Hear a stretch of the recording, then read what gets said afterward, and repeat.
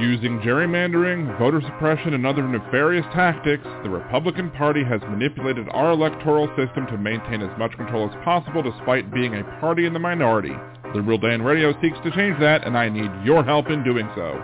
Liberal Dan Radio has partnered with Levelfield to help us use tools that are typically only available to big money donors. When you go to stopthecoup.liberaldan.com and make your contribution, it will encourage other voters to reach out to their legislators to pass legislation to stop gerrymandering and voter suppression, and target elected officials who refuse to protect the vote. Every eligible voter should be able to cast a ballot, and that ballot should have the same power as everyone else. I can't do this alone. I need your help. So please go to stopthecoup.liberaldan.com and make your contribution today. That's stopthecoup.liberaldan.com. stopthecoup.liberaldan.com. Political advertising paid for by Levelfield. Contributions are not tax deductible as charitable contributions.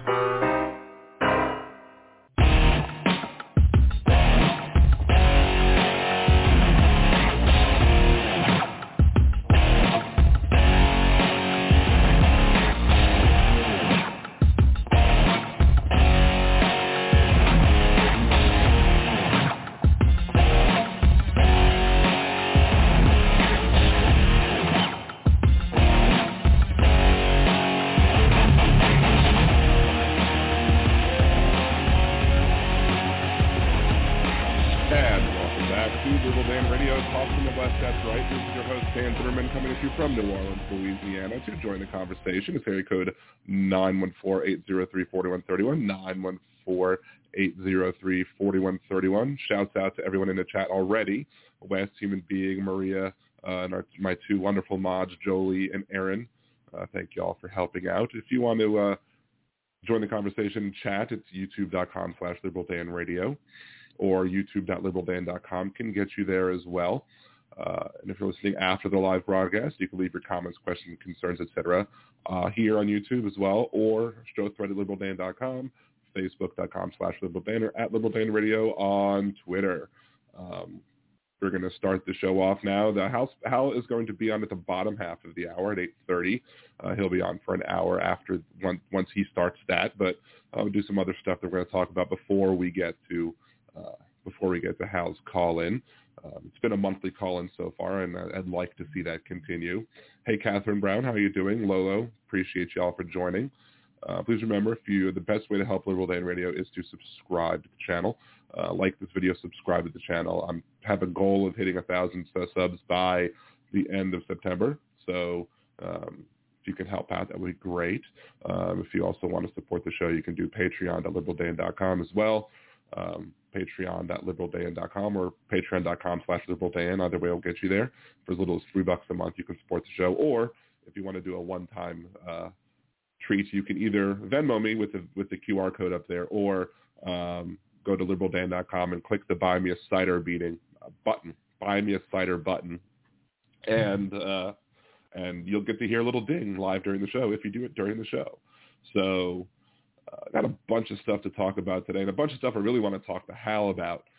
We've had all these Supreme Court rulings. Anybody who was with me, I did a surprise podcast on Friday where I was originally going to just do it on YouTube to review the rest of the Roe v. Wade overturning with Dobbs v. Jackson, but because I was able to what we call in my friend group forming Voltron, which means Nimbus Yosh, the host of the most with the smooth sounds of the Percy podcast, and Demonox, my first Patreon supporter. Both of them came on the show as well, and we discussed many issues, including the horrible ruling that was Dobbs v. Jackson.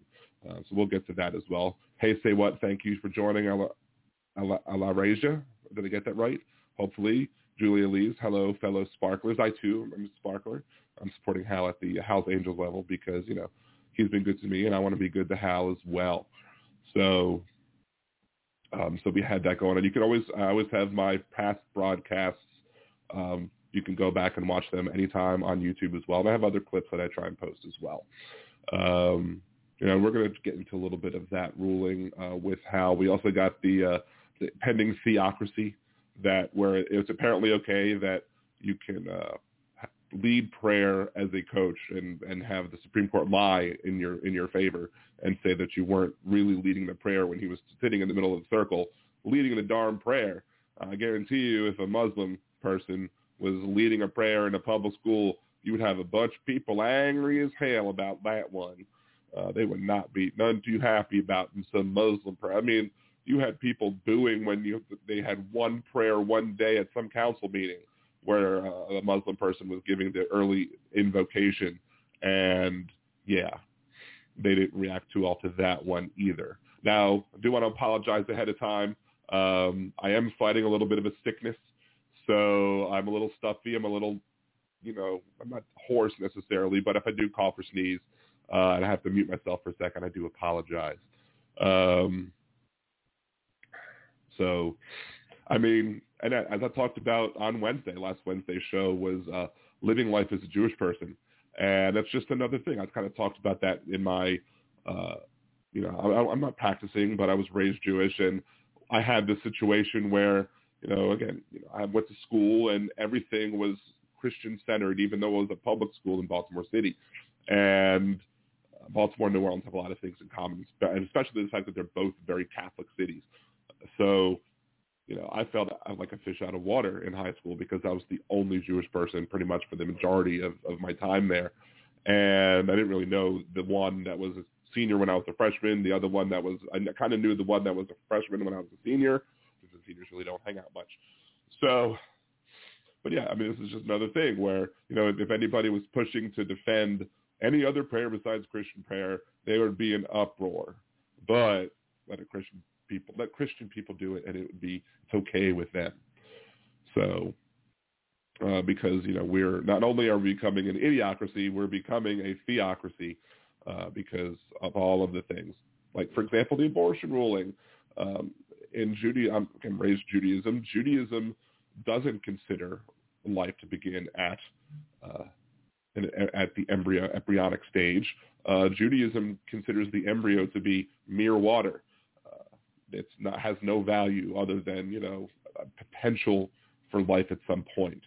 Judaism goes so far as to say, I mean, you can't kill an infant, but in Jewish law, when you mourn somebody, you do what's called sit shiva, which is you mourn for 7 days.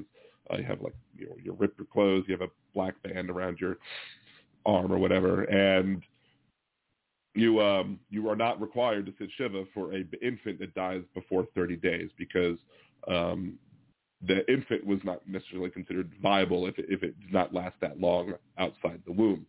And also to go follow like Jewish tradition or Jewish law has the idea, teach you your Hebrew lesson of the day. There's a word called rodef in Hebrew, which means a pursuer. And you're always allowed to protect yourself or other people against a pursuer who's trying to harm you. Well, if you are pregnant under Jewish law, if you are pregnant and your pregnancy is a threat to your health and your life, that pregnancy is considered a rodef, considered a pursuer, and you're allowed to defend yourself from that pregnancy. It doesn't matter that, the embryo or fetus didn't want to be there. You're allowed to protect yourself, be it with an ectopic pregnancy or even a late-stage pregnancy. You are required under Jewish law to get an abortion. Now, as somebody who's raised Jewish, I'm not promoting that should be the law of the land because I don't believe the law of the land should follow religious laws. I don't want to ban bacon. Well, really because I love bacon. But even if I was a practicing Jew, I wouldn't want to ban bacon because just because it's my rules doesn't mean you need to follow them. So, hey, everybody else for joining in for the Sparkler Raid. Appreciate y'all. Please remember to like the video, subscribe to the channel. We'll be having Hal on in about 19 minutes or so to continue the fun. Hey, Nick Rich, thank you. Thank you for joining. So usually I try and spread out the bits a little bit, but I have 4 bits to play, and 2 of them I want to play when Hal is on the show because they're shorter and I think they're funny or whatever. Jolie, I love bacon. Bacon. And I haven't had dinner yet, so I'm going to have dinner after this. I probably won't be able to have bacon, but, because I haven't made any yet, so I don't feel like making it, but we'll see. Anyway, so if you're new to Liberal Dan Radio, talk from the left, that's right. I tend to do two bits on a mostly weekly basis. One of those bits is hypocrite of the week. Another one is words of redneck wisdom. So let's do the, where did I put it? There it is. There's hypocrite of the week. There's words of redneck wisdom. My mouse is not cooperating with me today. Apparently, it's a little slow. It's kind of like a deplorable. It's very slow and not cooperating with me. It's not invading the Capitol, though. Anyway, here's words of redneck wisdom.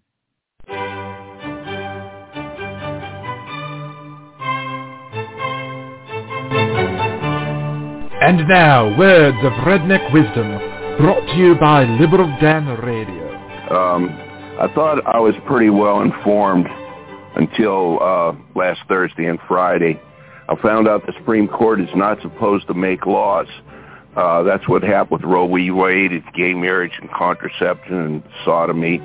The Supreme Court legalized these things, so that means that the people have to pay for these things. So I have to pay for a woman in another state to have an abortion. I think it's the job of the Congress to make laws, not the Supreme Court. And the Supreme Court, they have no way to enforce their rulings. They don't have a police department. The governors of New York and California have already said they're not going to comply. So what do? It goes back to the states, and the people that won in the Supreme Court, they have to sue again in their own state, which is going to take them years. It's going to drag out for more years. Another thing I learned Thursday was that the Second Amendment does not give us gun rights. Gun rights are inalienable rights and fundamental rights, which are God-given rights, not from the Second Amendment.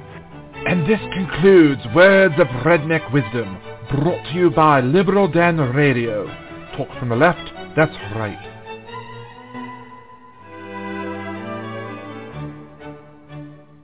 You know, conservatives really should not try sarcasm. They're really not good at it, not at all. Nobody has to pay for an abortion for anybody else, especially across state lines or whatever. We have the Hyde Amendment, which strictly prohibits the federal government from paying for abortions almost in any case, even though it shouldn't be. You know, people who are serving in the military should have abortion coverage because that's their health care coverage. And if, you know, God forbid somebody gets raped in the military, which does happen, they're not allowed to take care of it. They're not allowed to seek an abortion. It's ridiculous. You know, they should be able to get health care. They should be able to, an abortion is health care. Enforcement of rulings. The Supreme Court doesn't have police. While the Supreme Court has, makes the rulings on what laws are constitutional and what isn't constitutional. And it's up to the executive branch to enforce the laws that are constitutional or haven't yet been found unconstitutional. And if a rule isn't found to be constitutional, then the executive branch can't enforce the rule. That's how it works. And then fundamental rights not from the Constitution. This is one of my favorite arguments that comes from conservatives. And I sometimes hijack it. I sometimes usurp it. They say rights do not come from the Constitution. The Constitution only protects rights. I agree with that statement. The Constitution protects rights. The Constitution doesn't create rights. It doesn't, and that's why we have the Ninth Amendment, which says the enumeration in the Constitution of certain rights shall not be construed to deny or disparage others retained by the people. And this is one of my favorite little graphics because it is the most often forgotten amendment of the Constitution, because this right here is what should be the basis of government not being able to infringe on almost any activity that doesn't harm anybody else, because this right here establishes the idea that rights don't come from the Constitution, that rights come from, just you existing, and you should have many, many rights for existing. Some of those rights are enumerated in the Constitution: the right to free speech, the right to redress your government, the right to the freedom to assemble, freedom of the press. I don't think Amy Coney Barrett could remember all of those from the First Amendment when she was in her confirmation hearing, which should have told everybody that she is not qualified to be sitting on the Constitution. Amy Coney Barrett's from Metairie, Louisiana, on the outskirts of New Orleans, and it's not shocking that someone from Metairie, Louisiana is responsible for turning us into Handmaid's Tale, into Gilead. But yeah, so not only do we have those enumerated rights in the Constitution, but as the Ninth Amendment clearly states, and that's why Madison wanted it, and, again, founding fathers were terrible people who believed in owning other people. I don't yahoo the founding fathers much, but I'll use it against the conservatives who always love to quote the founding fathers when they say, the founder said this, the founder said that. Well, Madison initially didn't want to have an enumerated list of rights in the Constitution because guess what? Then people might make the argument, well, such and such isn't a right, therefore such and such is by the Constitution. So I was like, well, let's put the Ninth Amendment there. Just try and stop people from saying that. Now I say try because guess what? People still say it. Alito still said it. Thomas still said it. Kavanaugh still said it. Everybody who agreed with Alito's horrible ruling said that, guess what? A right has to be enumerated in the Constitution or we're not going to acknowledge it as a right, which is a bunch of hooey, a bunch of BS. Speaking of Alito and those 5 conservatives on the Supreme Court, this week's Hypocrites of the Week are the 6 conservative justices on the Supreme Court. According to them, states are empowered to protect an embryo from day one from a pill or scalpel, but they're not empowered to protect an infant from day one from gun violence. They also claimed that Griswold, Lawrence, and Obergefell were not at risk, except for Thomas, who said the quiet part out loud. To see who next week's Hypocrite of the Week will be, tune in to Liberal Dan Radio, Talk from the Left, That's Right, Wednesdays at 8 p.m. Central at youtube.liberaldan.com. And I don't know if you've listened to my previous Hypocrites of the Week or whatever, but I'm kind of moving away from driving people to Blog Talk Radio. I prefer people to watch here. We can take off the Ninth Amendment warning just because it can come back up. Maybe it'll come back up later in the show. Who knows? But I like to have the little flashing up there. Ninth Amendment. Here we go. Like to have it ready to be able to tell people. Because I want more people to watch here. Basically just using Blog Talk Radio right now as a tool to accept phone calls and have a soundboard. That's basically it. So it's nice. It allows me to have all that. But I don't bring up the Blog Talk Radio chat anymore. If anybody happens to be in there, it doesn't look like they are. Let me see. But if anybody happens to be in a Blog Talk Radio chat, come over to the YouTube chat because that's where the cool kids are. That's where the happening stuff is happening. Come to the YouTube chat if you happen to be over there, which nobody is.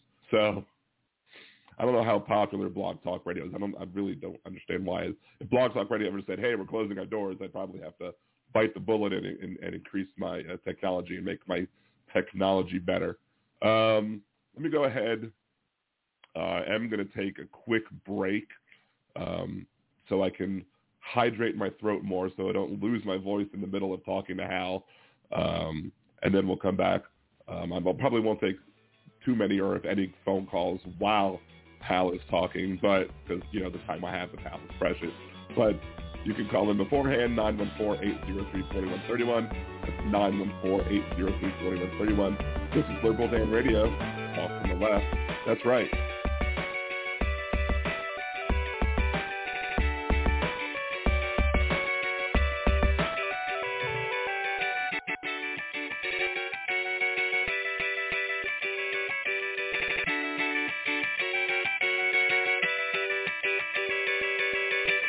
Are you planning a trip to Disney soon? Do you want help avoiding spending mistakes and making the most of your vacation? Then check out Budgeteers.com, a new site devoted to helping you get the most mouse for your money. What kinds of tickets should you get? Is the dining plan a good deal for you? Should you stay on grounds or not? Should you buy park hoppers? Many other sites are filled with information about what other people like to do, but Budgeteers is geared to help you make the best decision for you. So check out Budgeteers.com or go to youtube.com/Budgeteers and help make your trip the best it can be. Budgeteers.com is not a travel agency and it is not affiliated with the Disney Corporation or any of its holdings. In a world gone mad, one progressive will do a bad movie trailer guy impression to get you to listen to his show. There's only one thing that I like better than the Liberal Dan Radio minicast. All right, Bill, that's enough of that. On the Liberal Dan Radio minicast, you will hear an honest discussion of the day's issues, with some personal bits in between. You might even hear what the other side has to say, sometimes even in their own voices.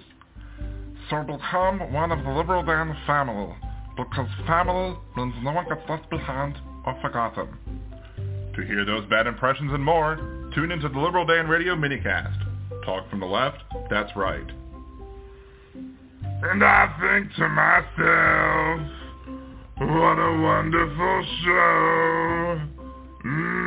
Yeah. If you enjoy Liberal Dan Radio, there's many ways that you can support the show. You can subscribe to the YouTube channel. You can like me on Facebook or follow me on Twitter or TikTok. And you can become a Liberal Dan Patreon.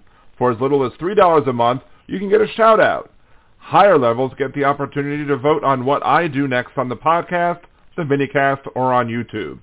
You can even buy commercial advertising or sponsor bits. So go to patreon.liberaldan.com and support the show today. Hey there, podcast listeners. This is Deminox, host of The World According to Knox. It's time for Season 2, where I take you on another trip through my world. The world of movies, video games, pop culture, and more. Relate them to the world around you. Don't forget to leave a question for Marscat, and find me on Twitter by the handle XDeminox. That's the letter X like X-Men, D-E-M-I-N-O-X. Now enjoy the rest of your podcast.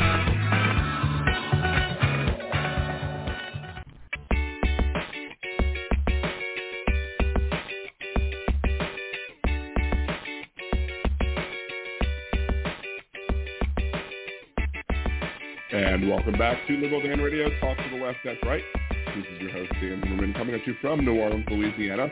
Shouts out to Deminox, the first Liberal Dan Radio patron, and host of World According to Knox, and he's getting his equipment together apparently to start pumping out new episodes, perhaps rebranded as well. He's Deminox on Twitter, and of course we have the Smooth Sounds of the Percy podcast, both of whom were on the show last on Friday.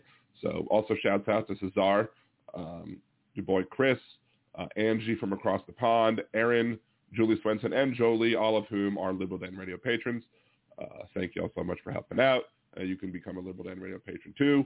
Just go to patreon.com/LiberalDan and give your support today. Or you could also just one time buymeacoffee.com/LiberalDanRadio. Or you can Venmo me, but when you Venmo me, you don't get the cool sound when you buy me a coffee, although I get to keep more of the Venmo. So I don't know which one's better. Hey, Robert, thank you. Like me good. Thank you, Nick Rich, for liking and joining us as well. Hey, Jenny Flynn, I'm very excited to have you as well. First-timer. Excellent. About 8 minutes left before Hal, and we do have a phone call. So, caller, what's your name? Where are you from? Hey, Yes, what's up? Oh, wow. I just wanted to holler at Al, Dan, so, hello, Al. This is the crazy, insane alien. What, you're kind of breaking up a little bit. I'm having a hard time hearing you. Yeah, this is crazy, insane alien. Okay. I wanted to talk, wanted to do a shout out to Al Spokes, and, all right. Yeah, well, thank you, Dan. Okay. Well, stay on hold, and we'll, if we can get around to it, if we have a little break, we'll let you do a shout out, I guess. Crazy Insane Alien. Okay, awesome. Thank you so much, Aaron. I appreciate it. So, I spoiled or not spoiled, but I kind of teased another bit that I had a while back. I did a show. I did a commercial for the show, a fake commercial for a fake company, and I wanted to play it for Hal, so we're going to wait for that in a second. The Space Phone, Crazy Insane Alien. He's influenced by what? With Dan needs a hugger greeter. Hugger greeter sometimes comes into the show, so I've seen hugger greeter here from time to time. So it's always good to have hugger greeter here. I'm a huggy guy. I give good. I'm fat men give the best hug. So. Hey, what can you want? I'm also a very huggy person as well. Hey, Gypsy Mama, thank you for joining. We got also Gypsy Mama, Aaron, Bringing It Boy, and Wes also have contributed to buying me a cider. So again, I appreciate y'all for doing that as well. So shouts out for that as well. I like to shout out to people who early help as much as possible, because if we get more supporters, I do want to be able to give everyone shouts out, and then the individual shout outs might be less frequent, but of course, as I promised to do them on the show as well. So got about 5 minutes left. Oh, the caller dropped. Crazy Alien, I don't know. Crazy Insane Alien dropped. So I guess if you do want to call and give a shout out, maybe you thought you gave a shout out, I don't know, but I'll tell Hal that you said hi. So I don't know. That was kind of weird, little surreal, I guess. I don't know. Felt like I might have been on something there for a second. Maybe it was the medication that I took to deal with the sickness that I have, the antivirals or whatever. I mean, that's fine. You can call back in a little bit if you want to, but no rush.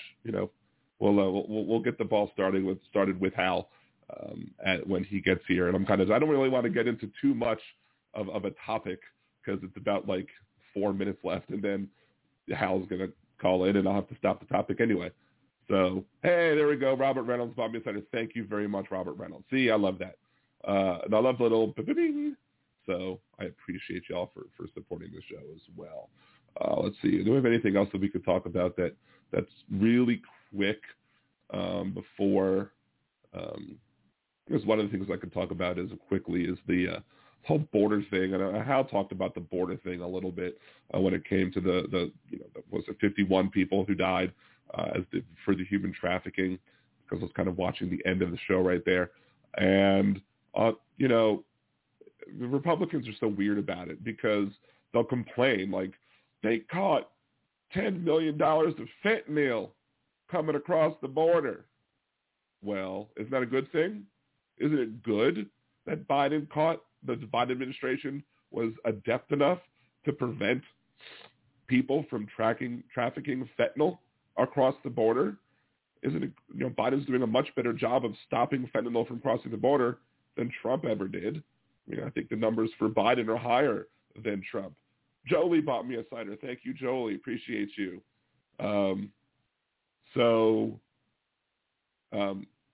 Maybe this is a theory, and I could be correct, I might not be, but here's a theory that perhaps Biden administration is not trying to stop asylum seekers from crossing the border, and not trying to kick out people who are here because of DACA or their families or whoever, and he's focusing on the things that could actually harm people.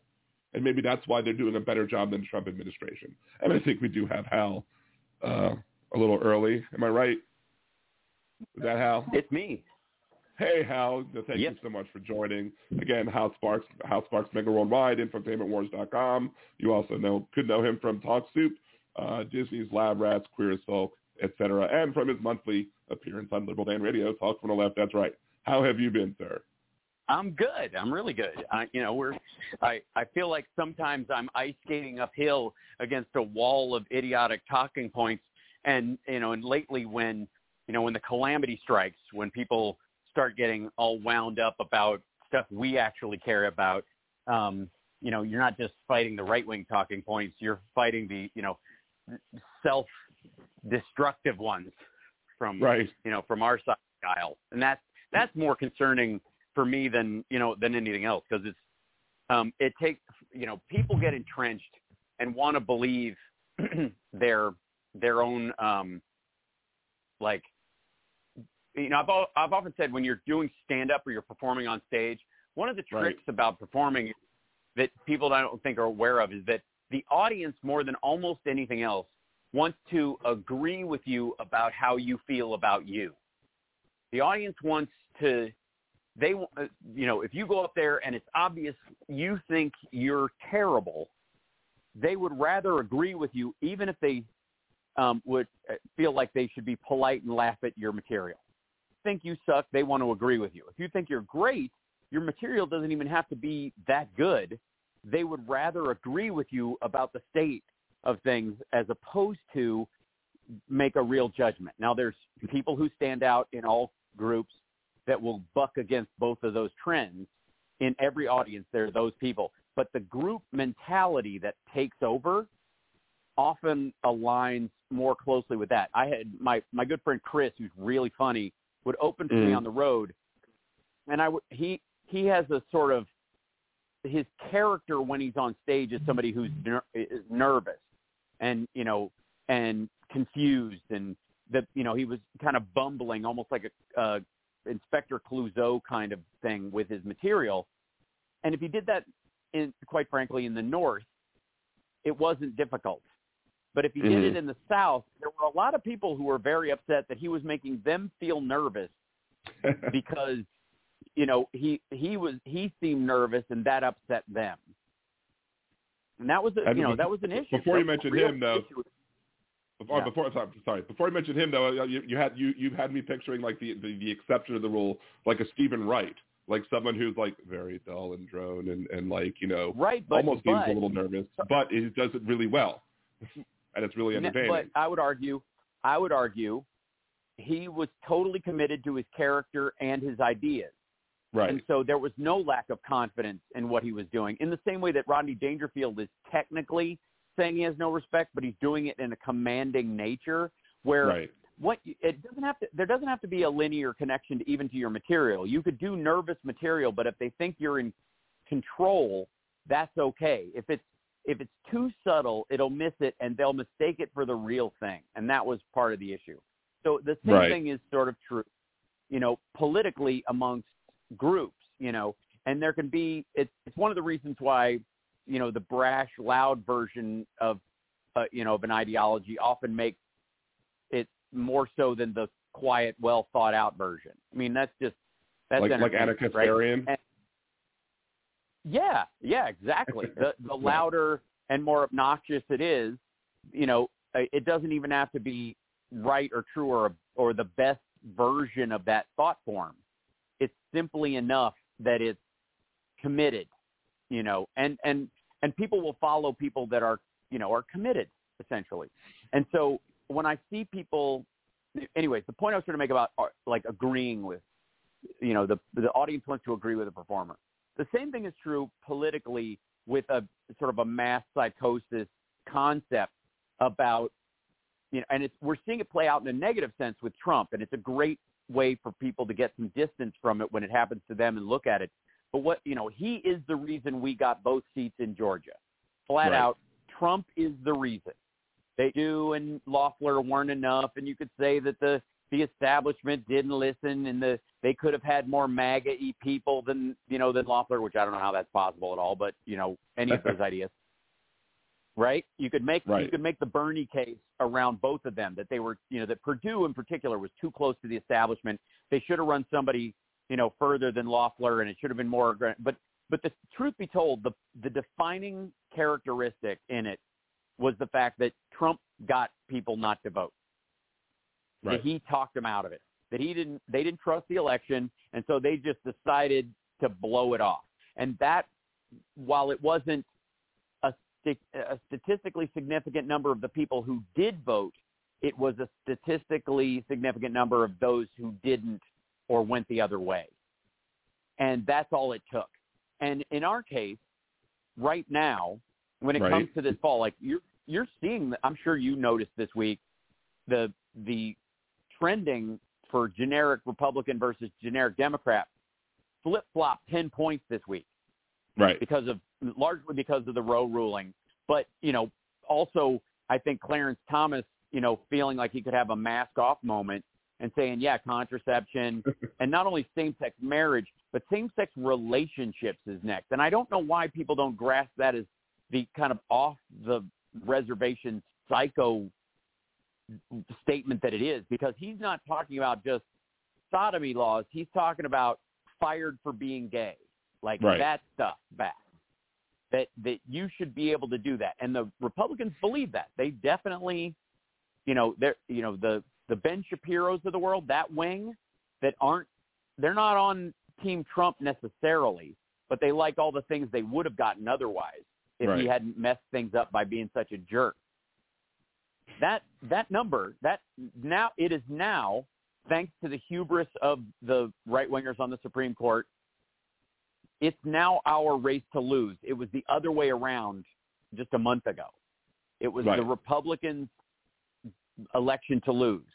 Now it is ours. But the leftists attacking left from the left is going to harm that possibility because, again, as you said. Exactly. All they're doing is evening up the numbers again. It was close enough in that circumstance. That's all they needed was, the Anna Kasparian and Schenck and TYT and Jimmy Dore and Russell Brand and all of his BS. All those folks will they're all going to shave 5 points off that.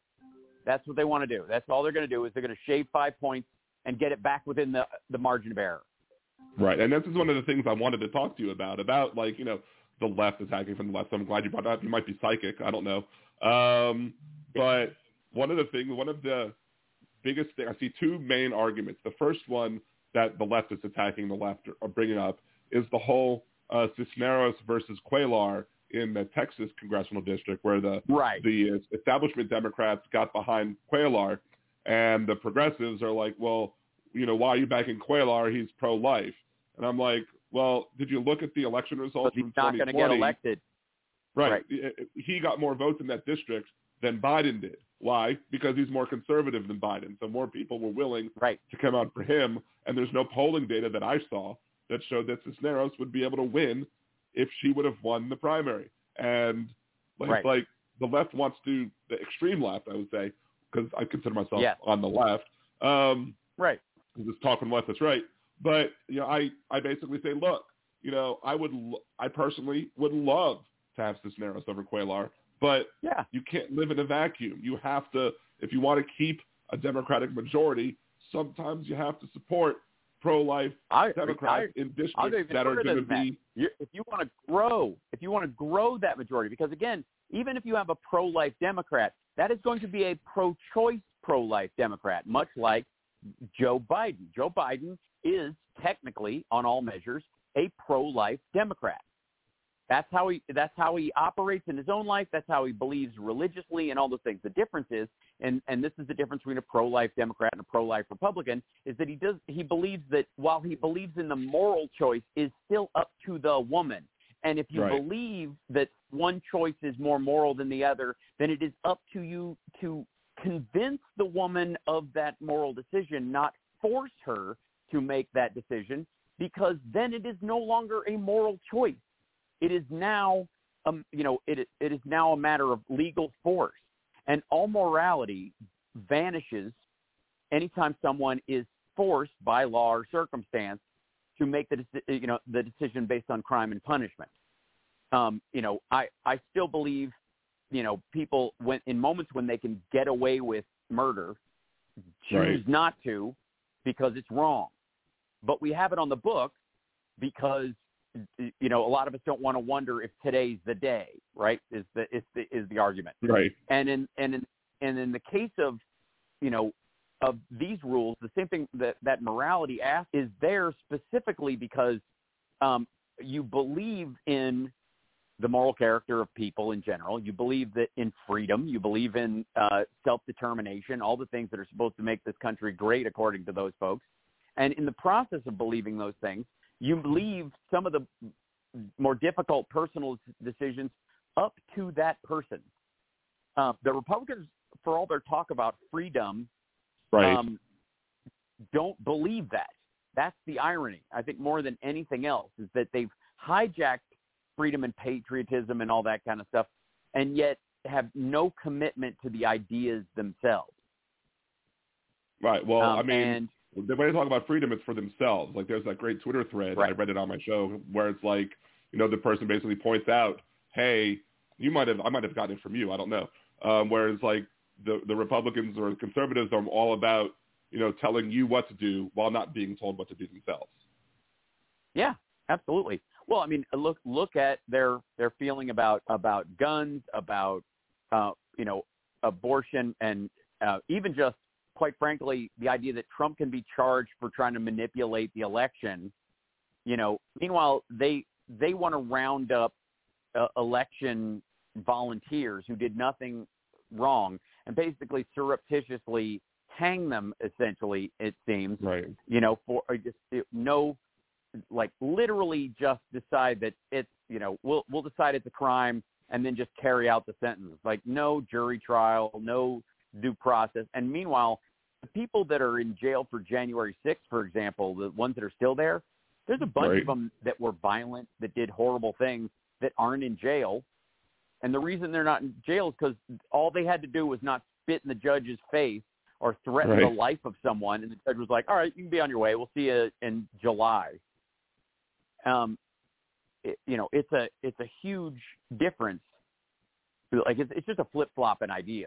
They're just selling that. And it's freedom TM with those crowds. In the same way that, quite frankly, I would argue that in your, in the situation of, far lefties, it's progress TM. It's progressive TM. It doesn't actually have to amount to anything. You don't actually need any progress. As a matter of fact, all meaningful progress is incremental. They hate it when I say it, but it's absolutely true. That's just the nature of life. I'm sorry, but everything can't be a laparoscopic procedure or a facelift or something. Sometimes you got to go to the gym and you got to learn to eat right. And if you want to be healthy. And that most things, by the way, if you want lasting change, are precisely that.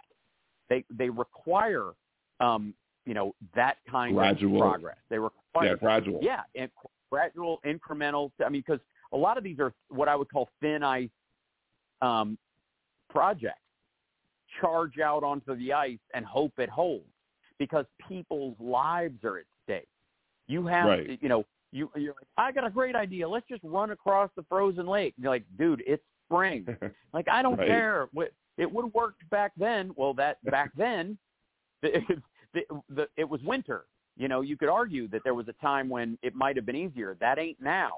And especially when we've got, like I said, 48 elected Democrats in the Senate. We don't have 50. We certainly don't have 51. Right. We've got Kamala Harris and 2 independents.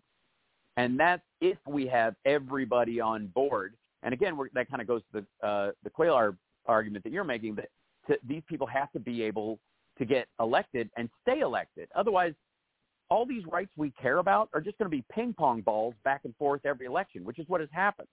Until Democrats and Democratic-leaning voters are willing to commit to the entire process for a period of time where we can build on, steady and powerful progress. And not just in the federal elections, state elections too. Yeah, exactly. Every 2 years. We vote every 2 years in this country. That's how it works. Till we can do that, I mean, we're just coin tossing people's rights for every 4 years. It's terrible. Like, women's rights are not a ping pong game. That shouldn't be, at least. And, that's the other thing that came up. That's the thing that the left wants to attack. Why didn't Obama codify Roe? And I'm like, Obama didn't have the votes to codify Roe, even though he got 60 votes in the Senate technically for like 45 days. He was working on the Affordable Care Act. He was working on the Matthew Shepard hate crimes bill. He got Lilly Ledbetter Fair Pay Act passed. He had a bunch of stuff that he got done. And with the fact that both houses, despite the fact that you had a Democratic majority in both houses had a majority of people who were not pro-choice. They were not going to vote for codifying Roe. And the stupidest thing about the argument is, let's say Obama did codify Roe. This court would have still overturned it, because it would have been based on the same idea that supposedly it should be the state's power to trample people's rights. Yeah. Right. I would, and that bill itself, had it cleared all the hurdles, it would have couldn't have been done under a filibuster. The fact that even if you did it with a filibuster, you broke the filibuster to do it, all that does is tee up this court to see a challenge to it. Go, you overrode the filibuster to do this. You don't even have the votes. You don't even have 50-50 in the Senate as in a two-party system, and you dared to force this on the states. It's the same procedure. What you have to do in these cases is you've got to make steady progress and win hearts and minds. And during that process, you also can't give up an election like happened under, with Hillary and Trump, where people were like, I don't know, she's awful. I don't like her. That in and of itself, that's what gave it away. In the same way that Trump gave us the Senate, and that we gave it what control we have of the Senate, the 50-50 coin toss that we have. Right. The reason we have that, the only reason we have that, is because he talked his voters out of voting. And the only reason that we don't have the Supreme Court right now is because the TYTs and the Jimmy Dores and the hyper lefties, their voters out of doing it in 2016. That's it. 100%. Because there was an NPR article where you survey 800, 1,000 people when you're doing polls. They surveyed 50,000 people, and 12% of Bernie supporters in Wisconsin, Michigan, and Pennsylvania all flipped from Bernie to Trump. If they would have just voted for Jill Stein, Hillary would have won. If they would have stayed home Hillary would have won. But they switched from Bernie to Trump, which is just, I don't understand how you go from the person who Trump calls a socialist to, a democratic socialist, but, the person who Trump would have attacked even harder for being a socialist. They call Biden a socialist. He's clearly not. But, how do you go from a democratic socialist to Hitler wannabe? Because sense. the theme of that ideology is, one is the entire system is rotten and the only solution is to burn it all down. That's the anarchist wing of that crowd. Burn your bus. And which is burn your bus, right. And then the other half of it is if we don't get everything, nobody gets anything. That we'll lose power if we don't leverage what little power we have to overwhelm the majority of our own party. Not by convincing them, not by showing, proof of concept in these situations. Not by doing it that way, but by just forcing it. And this is the same argument, by the way, that the force the vote push from both TYT and Jimmy Dore last year about Build Back Better and the infrastructure bill, which would have served to kill the infrastructure bill. It would have never gotten Build Back Better passed, not in a million years, not with the makeup of the House or the Senate being what it is, or even the House for that matter, because it was 10-10. We've got it's 2020 to 2010. That's the the power balance in the House right now. So the idea that somehow, Republican to or Democrat to Republican, we have 220, they got 210. Like that, there's no way anybody can read that and go, it's anything other than it's a coin toss right now. And the same thing in the Senate, and then you're going to argue that we should be able to quote unquote force this down people's throats. We should be able to take what we want and get it because that's what the Republicans are doing. Okay, first of all, when they do it, it's fascistic and it's wrong. And so if you do it, you're saying it's not the fascism I have a problem with, it's the result of the fascism. And then you go, well, then you're not actually arguing for democracy, so you're going to lose anybody who actually gives a crap about the concept of this country. Secondly, if you're just setting it up so they can just do the exact same thing on the back end. Right. Like you're just saying, all right, well, next time you guys get in office, we'll just go back and forth, executive orders, back and forth. And every time you turn around, somebody's going to lose like gay rights and women's rights and S-chip, and we'll get Rick Scott in there. And every 5 years they'll sunset Medicare and Medicaid, and so every 6 years, we'll get control again, and then we'll put it in, and then they'll blame all the extra spending on us because you'll have to raise taxes every 6 years to do it because it won't exist the other years. And then they'll go, every time I get in here, and it doesn't even work because people eat well for 6 years, and then they start starving again. You're like, yeah, because you shut shit down. So it's full of pork that they want. And then they go home to their districts and say, look what I got for y'all in this bill that I voted against. Right. Yeah. It's, it's quite frankly, it's simply embarrassing when people try to make that argument, especially when it's the, Democrats could have when they had power. Okay, they never had power because every time, even in that moment, like I said, where we had Obama, we had 60 votes, we're in the middle of, like, literally the economy is collapsing. He still manages to get the ACA passed. He still managed to get Lilly Ledbetter passed. He's working on these things. And that, by the way, The idea that you'd need just 60 votes to pass a codification of Roe in the United States when you couldn't do it anyways because of people in each of these different states. The idea that 68% of Americans are for it. Democrats, out of 100, fine. Then you can start complaining. But in that process, the fact that he was able to pull that off, he was able to make that happen, and then lost the midterms, even though he'd done that. Because why? Why did he lose the midterms, arguably? Well, arguably A, Project Red Map. B, because liberal voters don't vote in off-year elections because they forget that you can lose rights in off-year elections too. Right. Yes. That's precisely why. Because the Obama coalition that showed up to vote him into office just said, I don't really, care about I don't think he's doing what he should do fast enough. He should stampede this stuff through, and if he can't, then I don't care, essentially. And every right that exists, I'm just going to take its existence for granted. And if we lose it, it'll be his fault, not mine. So that's it. So they didn't show up, and we lost that in the midterms. And then he was basically, the most progress was strangled during after that point. And then then that watered down the next vote, which he won, but by less numbers. So what was the lesson for Republicans? Choke this stuff off, and nobody will care. His own voters won't come out to support him. Why? Here's the thing.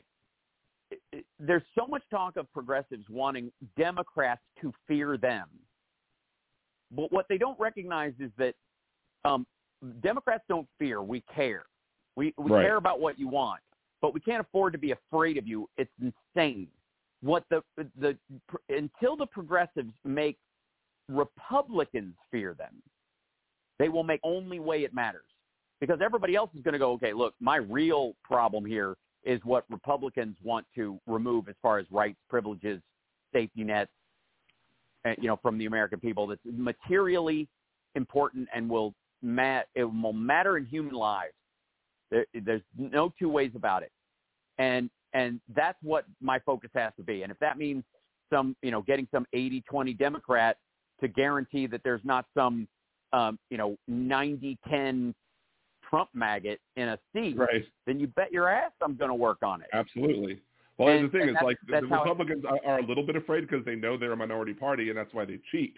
That's why they gerrymander. That's why they pass these so-called voter ID bills to pass. Right, but they count on. By the way, progressives are part of their strategy.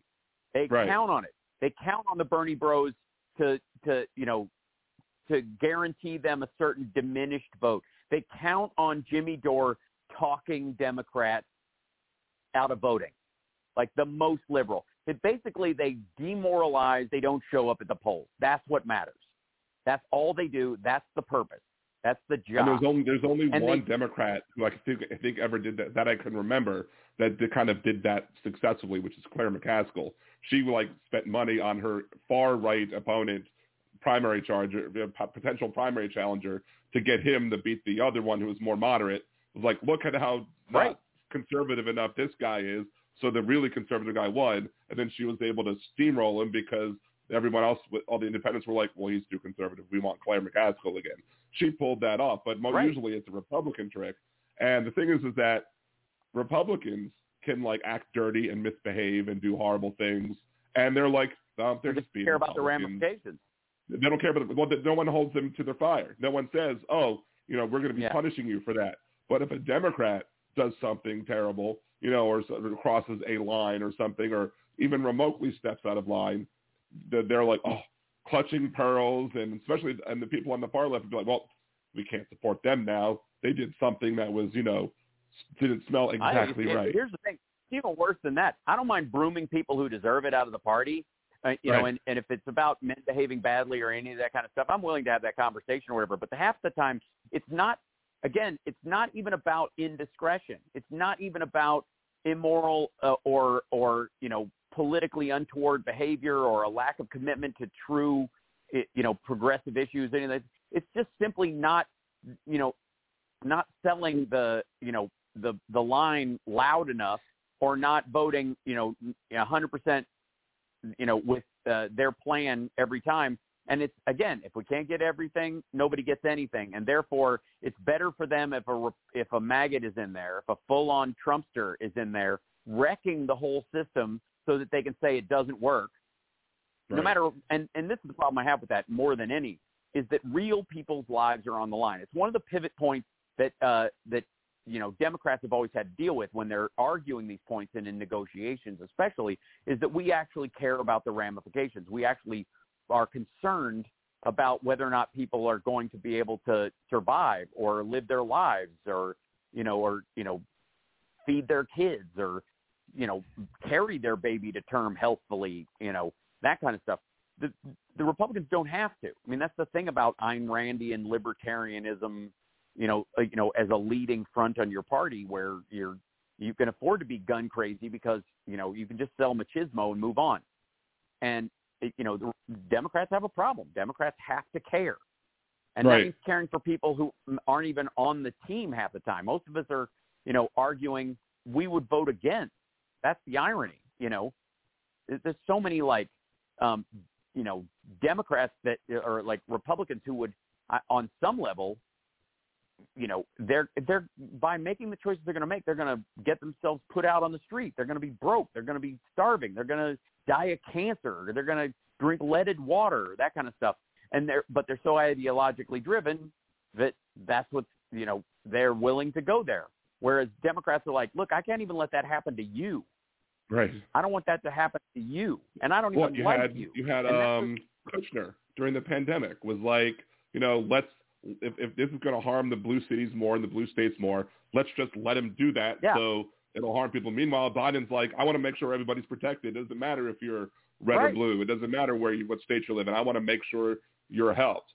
But and this is why the extremist leftist other talking point that I've seen recently is, you have to earn my vote. My vote has to be earned. I'm like, your vote has to be earned. The fact that, Hillary wasn't Trump should have been enough to earn your vote. The fact that electing Donald Trump was going to hurt the most marginalized people in this country, and that anybody with two brain cells that work should be able to have seen that. Now, of course, the people on Trump's side might not have those, but they also like the fact that that's a feature, not a bug to them. But on the leftist side, they should be like, well, yeah, I don't care if you have to hold your nose in the voting booth. I've held my nose.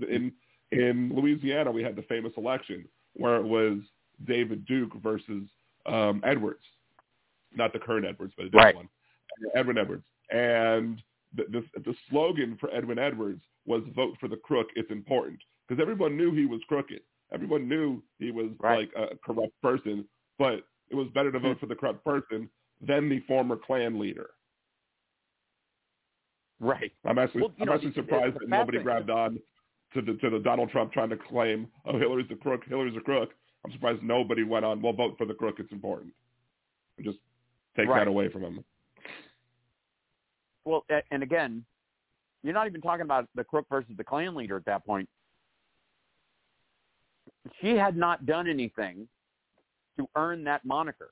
Even the Comey butter emails BS turned out to be crap 2 years later, and people should recognize that they were manipulated.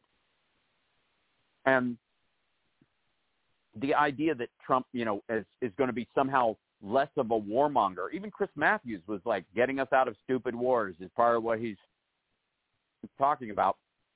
He didn't. No.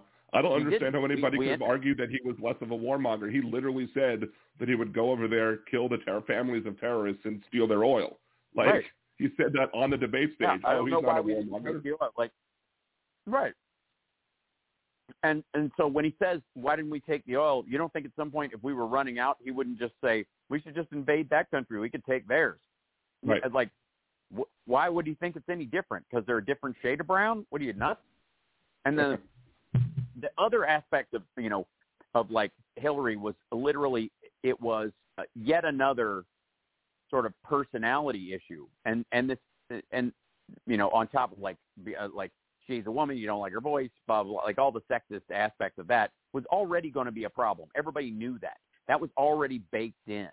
So that should have also been a warning that you're going to need every vote you can just to counter the fact that genuine misogynists who do not believe women should run the country, all of those, they're not going to vote for her. They're going to vote for Trump actively or not at all. So you're already in a deficit. Like, you can't count on it. This is going to take work. And it's like just the kind of laissez-faire aspect of, well, it doesn't really matter, that gave us these 3 Supreme Court justices. I mean, it was the process. That's the weirdest part of this for me, is that they were in the process. McConnell's not going to let you have this seat unless she wins the election. And then Trump, in interviews with Chris Matthews, saying, yeah, there's got to be some kind of punishment for the woman if she gets an abortion, if she has an abortion. There has to be some kind of punishment for the woman. He said it. Like, and people were like, oh, he's not going to be able to do that. And like, you said something on your show that I repeat a lot, where like, you're tired of being right about this stuff. Like in 2016, I was banging the drum of, if Trump gets elected, he's going to name 3 Supreme Court justices, and everyone called me a loon. Right. Everyone said I was crazy. Yeah. And now I'm like, I wish I was wrong, but we called it. Oh yeah, no. And here's the thing: like all the RBG blaming, or Breyer should have blah blah blah. If he'd have gone earlier, yada yada. All that stuff, you can feel that that's true, but understand this: the right has agreements with their people that if anybody gets long in the tooth, they're out the door. That's part and parcel to the agreement. This, it's only a lifetime appointment on the Democratic side. On the Republican side, they want to be able to put a young'un in to keep that so that nobody dies on the post. Like that's now, especially since Scalia, they let him hang on because he was the boss. But everybody else, they're like, nah. The minute you get to retirement age, practically, we're going to start talking about you. We got to make this, we're going to put somebody in, and it's like, they're like, these people are unqualified. Yeah, they don't care. They're one-note voters in their audience of one style Supreme Court justices, and they're on a mission. They're terminators for certain rights. That's all they care about. They just keep walking forward till they destroy that right. That's their whole purpose. And then the rest of it, then they can just play around with, free market, deregulation, lead in the water stuff all they want to. But they've got an agreement. There is, beyond even the hold your nose and vote for somebody thing that they've had for years, which is what gave them the ability to put 3 justices on the Supreme Court. Beyond even that, there's a team player aspect amongst the upper echelon that if this is a lifetime post, you're gonna bow out. There aren't going to be any, and there never will again, but there never were really, except for Scalia. There hasn't been one on the right for a long time. There's been retirements, but as far as deaths on the bench, Republicans are like 1 to 5 with us, and that's not an accident. Not at all. And they don't. That's why all those like religious conservatives and evangelicals and stuff all held their nose and voted for Trump, because they knew all he had to do was get in and put in 3 SCOTUS. Everything else, he could do whatever he wants. He could wreck the joint. They did not care. They didn't think he could do any long-term damage anyways. If he could get a tax breakthrough, awesome. It didn't matter. But God put him on earth, the imperfect vessel of the perfect message of the Lord. They put him there specifically. And that kind of long game is, on the left is non-existent. And I don't mean amongst Democrats. There are some Democrats that have got some long-term plans, and they've stuck around. That's why Pelosi is Speaker. Right. But when it comes to the most egregious, slacktivisty, progressive voters, they've got no long game. They don't care. It's all revolution, and there's a expiration date on every single person. They don't care. Like I only care till Wednesday. Anytime I get past that, the hell with it. Right. Well, just the top half of the hour, half an hour through with Hal Sparks from Hal Sparks Mega Worldwide here on Liberal Dan Radio. Talk from the left, that's right. If you haven't subscribed to the channel already, please subscribe, like the video, share it with your friends, and also support the show by subscribing, by going to patreon.com/LiberalDan, or click on the Buy Me a Cider button on liberaldan.com. You'll hear a cute little ding. Talk talking politics with Hal Sparks here. Hal Sparks Mega Worldwide, infotainmentwars.com. And, catch him every day, usually morning and night on the weekdays, for some great information. So, Monday, Wednesdays, and Fridays anyways, yeah. You keep me on my toes because I'll watch you, and sometimes I'll be like, I was going to talk about that, so I'll have to bring some new stuff up, just because I was like, you made a really good point. I can't make that point now, so there you go. Well, you can you can reference me all you want. I don't mind. That's totally cool. If you just obviously credit where credit is due is always helpful. But quite frankly, that we're in such an all hands on deck kind of a situation that I like, and I feel like you and very few others are committed to this idea of vote blue no matter who, get it done. Because that's what it is going to take. There is no shortcut to fixing this. There will be none. If we kill the filibuster and expand the court, the Republicans are going to let the court expansion bill go through, and they'll hem and haw, and they'll freak out, and they'll scream and cry, that this is fascism and corruption, and the party's taking a one-party system, and the Democrats are trying to people's voice, blah, blah, blah. And then as soon as they do that, they will block every person we try to add to those seats. Right. And then they will fill them with their own as soon as they have control. And we, the Democrats, will have given them a 10-3 majority on the Supreme Court. If any of the quick fixes, I can show you 10 ways it will become the quick wreck, where it will just yank the wheel into the ditch, and the people that will be affected by it are the most vulnerable. Again, This is the leverage that Republicans have on Democrats, that we care about the people who are most vulnerable. They don't have to, and they can pretend to with, it's the babies, they care about the babies and stuff. They don't want to feed them. They don't want to educate them. They don't want to protect their moms with prenatal and postnatal care. They don't want Head Start. They don't want any of that stuff. But they want forced births and broodmares. Right. Well, one proof that they don't care about the babies is that, an embryo, when an embryo is created, it has like a 30% plus chance of being naturally discarded. So before even implants in the uterine wall. So if you cared that much, first of all, if you put an infant in that position where there was a 30% plus chance of an infant dying, you get arrested for reckless endangerment of a child. So that's why an embryo is not a child. But if you really believe that an embryo was as a child, and you're willing to put that embryo at risk of having a 30% chance of death, you clearly don't care about those embryos. So my best advice to them is to not breed. Well, and I would argue that what's the natural extension of their unnatural beliefs about this particular circumstance? That's where you're talking about permanent test tube babies and people having to get a license to breed. Right. And they'll pick who. And then you'll have some Warren Jeffries breeding colony where it'll take us 10 years to find out that he's really having sex with these underage girls instead of just harvesting their eggs. Again. And that brings us around to the horrible ruling that is Dobbs v. Jackson. I read through when it was leaked. I read through the first part in a 3-hour show, and then last Friday I went through again another 3-hour show, going through the rest that wasn't out there, like his rebuttal to the dissents and the dissent and the concurrences of Thomas and Kavanaugh and Roberts and the dissent of the three. And one of the things that I realized is that, I was saying it was such a bad ruling. Like, this ruling was such a bad ruling. And I started talking about two other rulings that the Supreme Court that just stand out as horrible.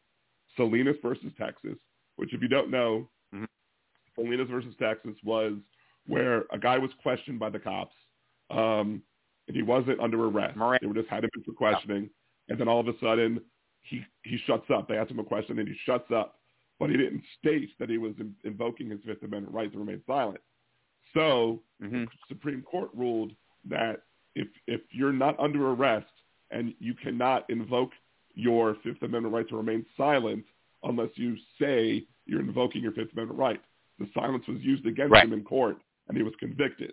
And the other one was Lily Ledbetter versus Goodyear Tire, where the Supreme Court ruled that basically you have to be psychic in order to prove that you're being discriminated against with a wage, because the drafter of that ruling basically said the clock starts ticking right at the point where you first get paid that wage instead of like each paycheck or when you find out. And I predicted, I was like, as you work over the years for the company and realize how the company works, who gets what, like all the things that you will find out. It's almost like demanding that unless you can show up at a crime scene and know exactly who did it, you can't arrest anyone. That's the same. It's lunacy. It's just goofy nonsense. You know who wrote those? You know who wrote those two other rulings? Thomas? Alito. No, Alito wrote both of those rulings as well. Alito is a horrible. He writes terrible rulings, and this is like his of the recent rulings. I think he's probably written most of the worst. So now I do want to have a little fun with this show. Back during COVID, remember how they had Sturgis, and they held Sturgis in the middle of having, COVID rampage in the country. Yeah. So I created a fictional establishment called Liberal Dance Chopper City. So, and I played that on the podcast a while back. So here's that bit that I did. Woo dog, down here in Liberal Dance Chopper City, we got some steals on Harley-Davidsons today. Turns out holding Sturgis wasn't that bright of an idea. But while festival goers pass away, we're passing on the savings to you. All our Harleys come freshly sanitized for your riding comfort. And while supplies last, we're throwing in some antibacterial gel and a 12-pack of 2-ply, just in case the stores run out again. So come on down to Liberal Dance Chopper City and get you a hog today. Liberal Dance Chopper City is a fictional establishment, and we don't know what the death toll of Sturgis will be. So there was that. Nice. And so with Roe versus Wade and Casey being overturned with Dobbs v. Jackson, and some other modern current events today, I yesterday came up with this one. Woo doggy, Liberal Dance Chopper City is back, and we had such a large surplus of choppers after 2 years of Sturgis during COVID, it was dragging our prices down to insane levels. So we took a cue from Big Oil. We scrapped and melted down half of them to artificially reduce supply, increasing our bottom line. And in light of Dobbs v. Jackson, we're turning them into wire hangers. So with every chopper you buy, you get a 12-pack of hangers absolutely free. Share them with your friends, especially in the red states. Liberal Dance Chopper City is a fictional establishment. Do not use wire hangers for healthcare. So there you go. Right. Nicely done. So I try to be funny from time to time. Yes, I see a running gag. They're just constantly having to respond to these kind of things. Hopefully, it won't require the undoing of gay marriage, the inability to get contraception, which I think will be, again, it will be these will all be women's contraceptive choices, for the record, not men, because none of them believe that that condoms, for example, are a violation of the Lord's will, except the most extreme. What they mean is the pill, or especially Plan B.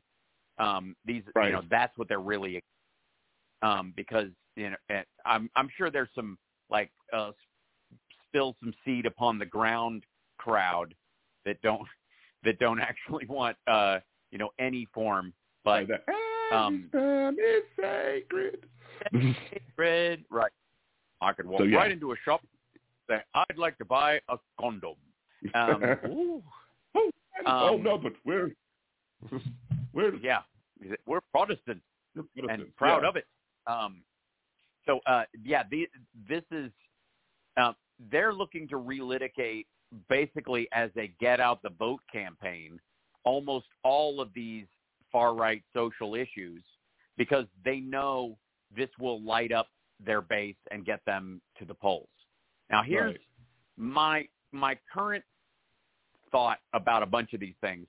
I would like to say for the record that if you need to be convinced to vote, if you need to be talked into it every time, if you need to be cajoled every election cycle to vote, they have to earn my vote type of people.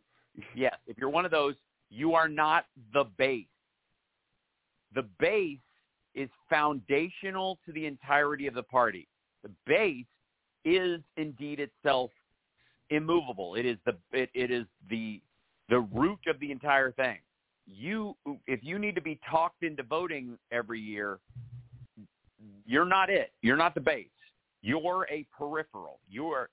That is the very definition of being special interest. You are special interest. You need to be convinced by somebody every time. And it's not like, by the way, the Democrats and Republicans, as much as the new Republican platform that was just put out in Texas is the next step in lunacy, the Democrats and the Republican Party have, between them, they have their platforms that don't change all that much year on year. They don't. They're pretty consistent. The belief systems, the ideologies of both parties, the only thing that materially changes largely is technologies change, and therefore, occasionally the solution to a problem that we agree exists will change. Not the existence of the problem itself, unless it worked. Unless whatever that solution is solved it, then it's going to stay on the platform until it's solved. And the only thing that will alter is, okay, that didn't work in fixing it, or it was not popular enough a plan to solve it, but we still recognize it's a problem, so let's try this, that kind of thing. Like, that's going to occur. There's no mystery in either of these parties. And at the baseline, the difference between Democrats and Republicans is Democrats believe in one person, one vote. Republicans believe in the Electoral College. That's it. They believe we are a constitutional republic, and the idea of democracy is an afterthought, and that's not how the Founding Fathers really wanted this to run. They wanted landowners and big chunks of land to be able to vote and have just as much a priority as individuals. And because of that, they set rules in place like the EC. And that's what the Republicans are fighting for, the elimination of one person, one vote. Paul Weyrich said as much. They are against it. They believe it actually deleverages their power. And Democrats believe in one person, one vote, come what may. Even with the Electoral College, I think if you compare the smallest state and largest population state, population-wise, like there might have been like a 17 times difference or something. But now, like, compare Wyoming's population to California, it's like 99 or something. Yeah. Like, I don't know if they could have fathomed the idea that one state would have that much more of a population as a percentage-wise. Right. Or multiple. It's the same issue like with senators, that we have, there's 2 senators per state. I mean, it's idiocy that, Wyoming gets 2 senators and so does California. It's just ridiculous. Right. They shouldn't have allowed those states to become less. Little populous states should have just been made one big state for population base. They should have, this is how many people we have in that state. That's going to be a state. Yeah, regional groupings, especially when they were territories. But at that point, again, the rules were different and the outcome was, what they were shooting for. That is the essence of the parties. Of these 2 parties, that's ultimately what they believe. And it's also why the Democratic Party has changed with the times more fully than the Republican Party has, which in many ways entrenched backwards to it didn't have to be very progressive to be progressive where it was as far as slavery back then, because it was about maintaining these giant chunks of states for a period of time. And now, and then it needed to salvage the Constitution for that to still be true. Once that was done, they didn't care either way about slavery or any of the other aspects of it. It wasn't important to the land grab aspect of it. It was to Democrats, and so they were on whether they liked it or not, Southern Democrats, Dixiecrats, and the like, in the party that they were in, because of the platform and the design of the party, were on a bullet train towards this future of one person, one vote eventually being recognized as a codified right. We're still not even 100% there. Our ability to vote is protected, but our right to vote is not codified. That's still true.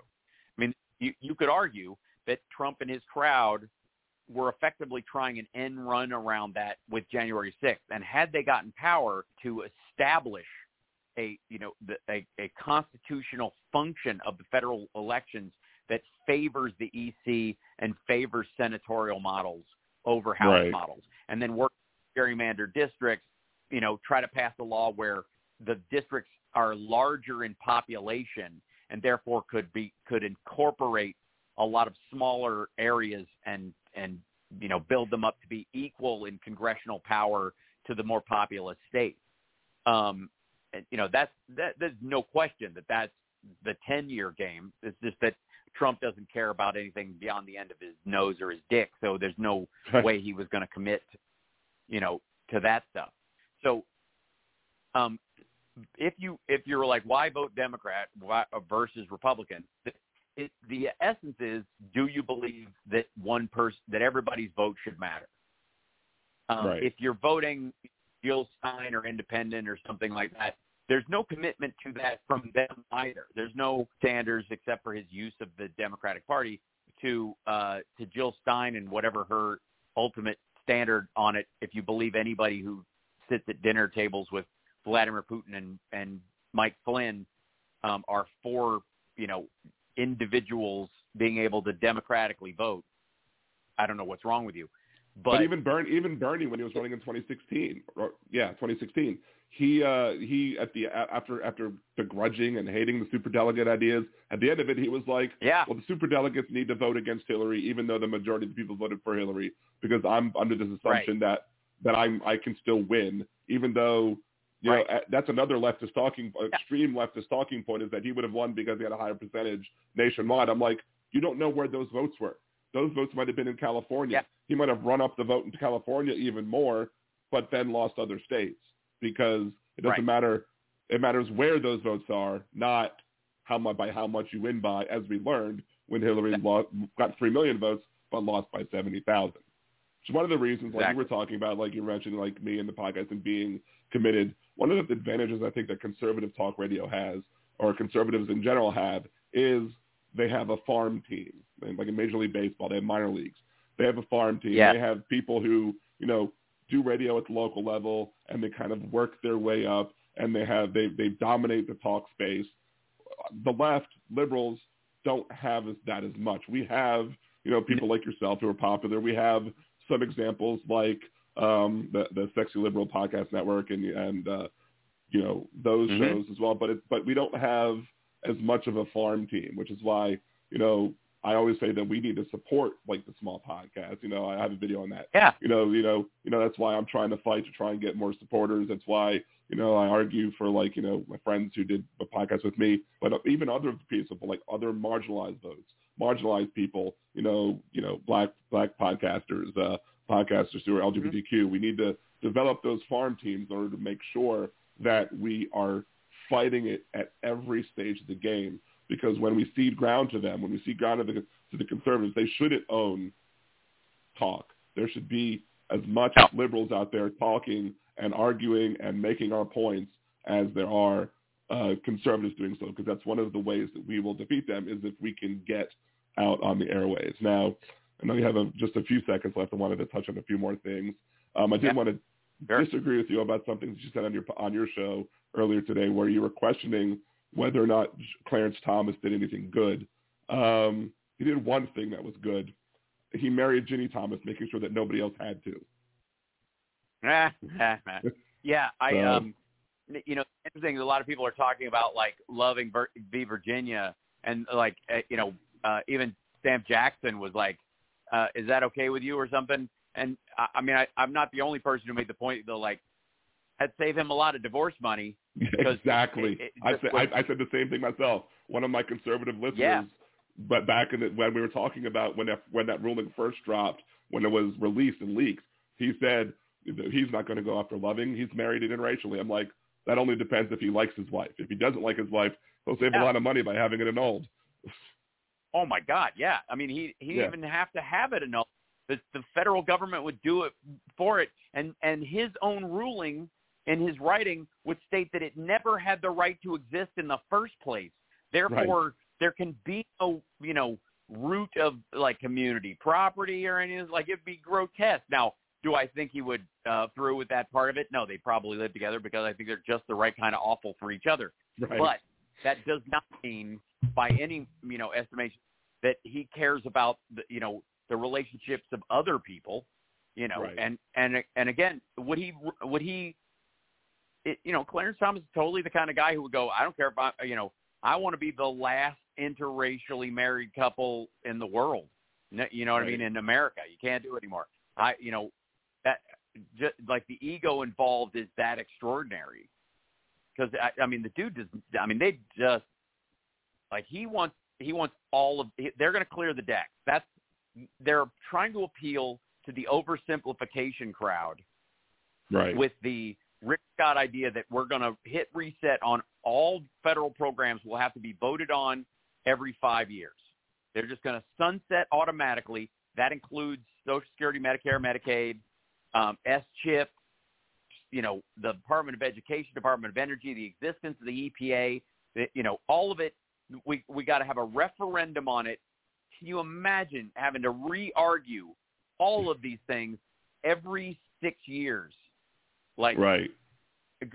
Because they're going to shut them down every 5. Because all you need is one. Essentially, all you need is Rand Paul. Mm-hmm. He's against them. All you need is one Rand Paul. Just run interference to stop the vote.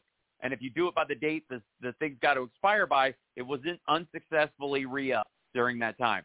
And there are a bunch of Republicans, quite frankly, that would gladly be the sacrificial lamb publicly because the state they're in, they don't give a damn.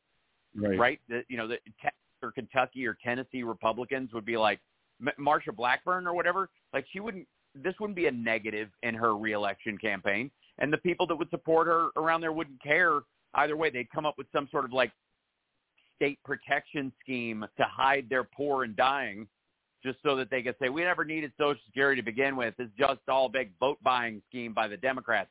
And that person would eat it. The rest of the Republicans would go, this is unfair. We need obviously something to do, but I just can't bring them along. And they would just let it collapse. Right.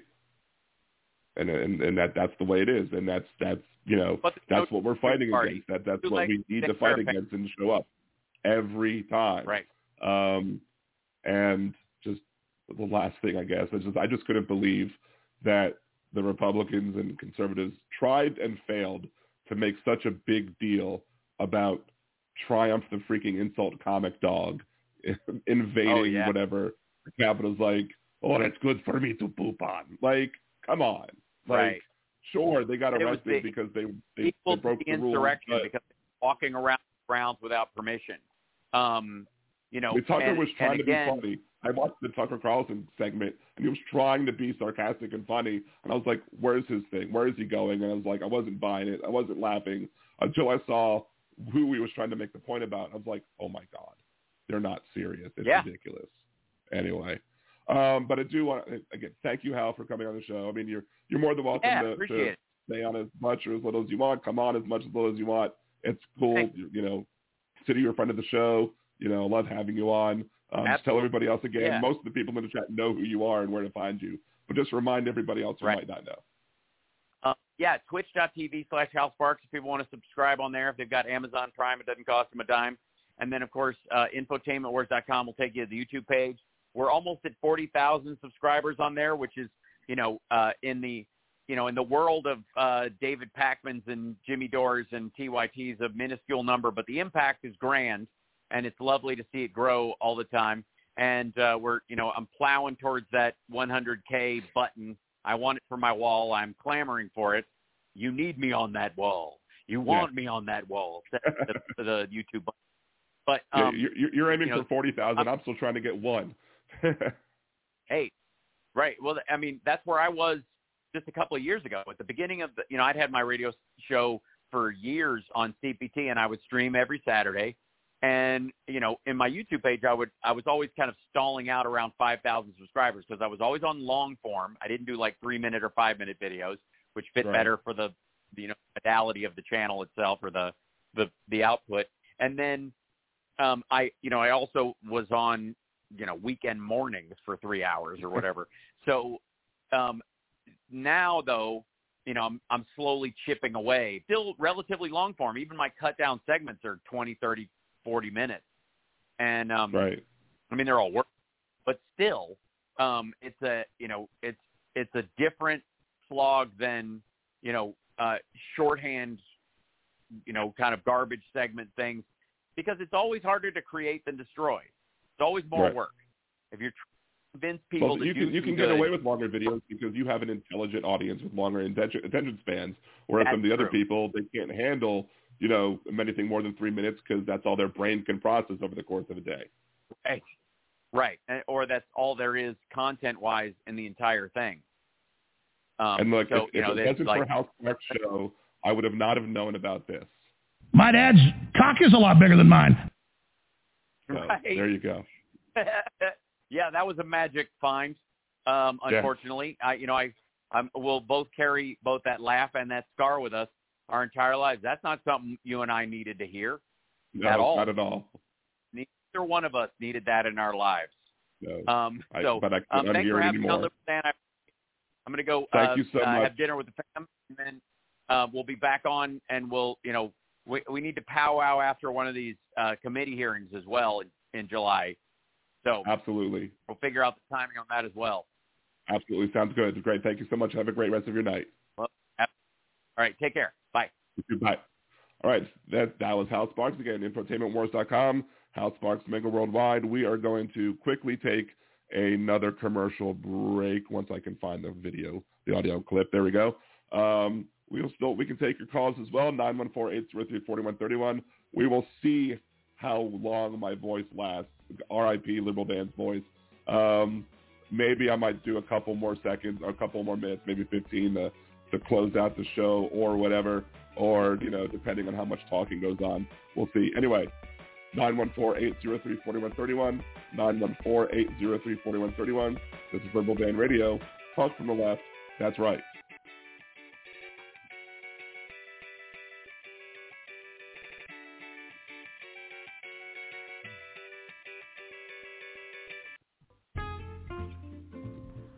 Greetings. This is Nimbus Yosh, host of the Percy Podcast. What is the Percy Podcast? Well, it's pretty much the smoothest talking host you'll ever hear in your life, talking about all kinds of things. Political things, nerdy things, fun things, not so fun things.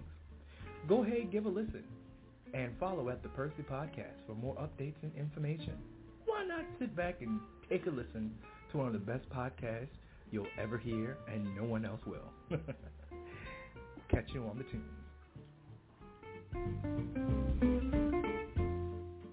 Do you want to set money aside for a rainy day? Do you want to open an account that will give you a savings bonus each month? What if I told you that you can get both and have a chance to win $10 million? Yada is an FDIC-insured bank, and when you go to yada.liberaldan.com, open an account, and make your first deposit, you will get 100 entries into the next weekly drawing. You will also get entries each week you have a balance. So go to yada.liberaldan.com. That's YOTTA.liberaldan.com. Using gerrymandering, voter suppression, and other nefarious tactics, the Republican Party has manipulated our electoral system to maintain as much control as possible despite being a party in the minority. Liberal Dan Radio seeks to change that, and I need your help in doing so. Liberal Dan Radio has partnered with Levelfield to help us use tools that are typically only available to big money donors. When you go to stopthecoup.liberaldan.com and make your contribution, it will encourage other voters to reach out to their legislators to pass legislation to stop gerrymandering and voter suppression, and target elected officials who refuse to protect the vote. Every eligible voter should be able to cast a ballot, and that ballot should have the same power as everyone else. I can't do this alone. I need your help. So please go to stopthecoup.liberaldan.com and make your contribution today. That's stopthecoup.liberaldan.com. Stopthecoup.liberaldan.com. Political advertising paid for by Levelfield. Contributions are not tax deductible as charitable contributions.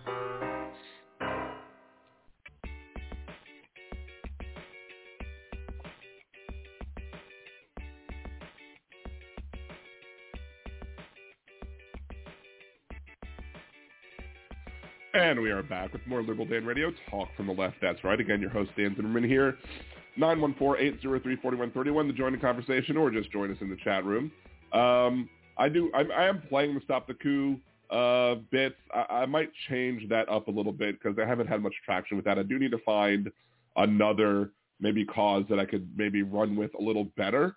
However, I don't know what that should be. Maybe I should pick up the whole build up a farm team type thing and try and push for more conservative or more liberal, talk show host. But I don't know if I would use a political PAC for that or not. So that might not be a good use of that particular thing. Or maybe it's just use that to pay for political advertising on smaller podcasts so smaller podcasts can grow, i.e. distribute those funds to smaller podcasts to allow them to grow and allow them to be bigger. That may very well be. I think I just had an epiphany on what I might try and do to see if that works. Just use it to pay for advertising for general political issues, but do so on smaller networks so that we can support the liberal farm team of talk radio.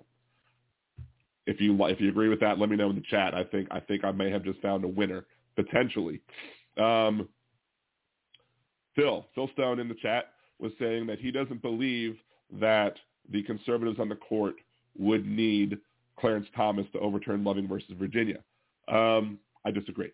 I disagree with that because when I predicted what the ruling was going to be in talking about Dobbs v. Jackson, I said way back in the day, and I was right, that when it came to keeping up Dobbs and saying, hey, this is legal, this is fine, this is constitutional, I thought that Roberts may very well support that, but I said Roberts is not going to overturn Roe because Roberts has proven himself, at least on some of these issues, like the more social issues, that even though he's violated stare decisis before, Roberts has proven that in the past, recently at least, in the recent past, that he is willing to respect stare decisis.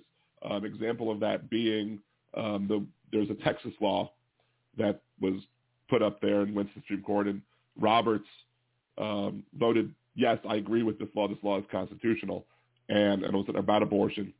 And it didn't pass because we still had RBG, we still had Kennedy. The very next year, the Louisiana law that was exactly the same as the Texas law came up to the Supreme Court, and Roberts voted to overturn the Louisiana law based off of the last year's precedent, even though last year he voted to support the wording of that law. So of all of the conservative justices on there, Roberts is the only one who even thinks about protecting stare decisis. I'm not going to say he's great about it, but on some of these issues, I think he will. So if it comes up versus Loving versus Virginia, I don't think that you have Roberts as a vote to overturn Loving versus Virginia or any of these other precedents like Griswold, Lawrence v. Texas, Obergefell v. Hodges. I don't think you have that. So that's why I think for any of those to be overturned. And look, Clarence Thomas gave us a roadmap, or gave conservatives a roadmap, as to what type of arguments that these people need to make in order to challenge these other rulings. Now, it basically it was almost like a love letter that he wrote to these conservatives out there. Say, you want to challenge this? Make the law. I think Griswold is at risk first. There might be other ones that are at risk, but I think Griswold, the one protecting birth control pills, is up first. And if Griswold falls, a bunch else falls. But I think Griswold is up first, and I think he basically explained in his concurrence how to bring that lawsuit through the courts to get to them to where they'll be able to make the argument that, there's no right to birth control written in the Constitution, therefore it's not constitutionally protected and should be left up to the states. To which I bring up the Ninth Amendment again.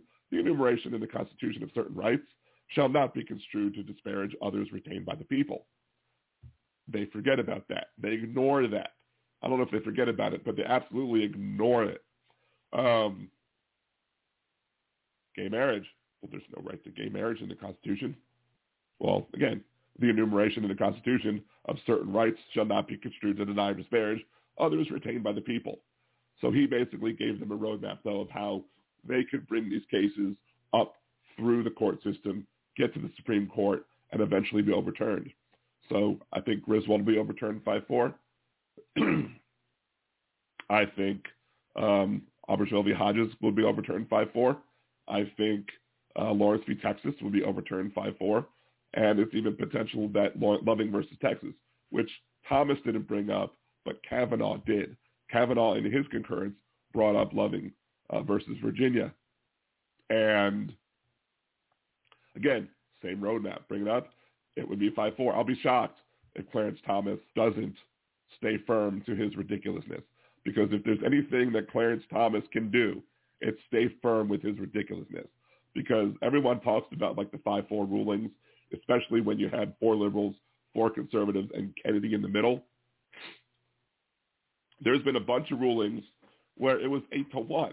And if a ruling is ever announced as being 8-1, 9 times out of 10, it was Clarence Thomas as the one, holding a crazy constitutional opinion about why he disagreed with the majority.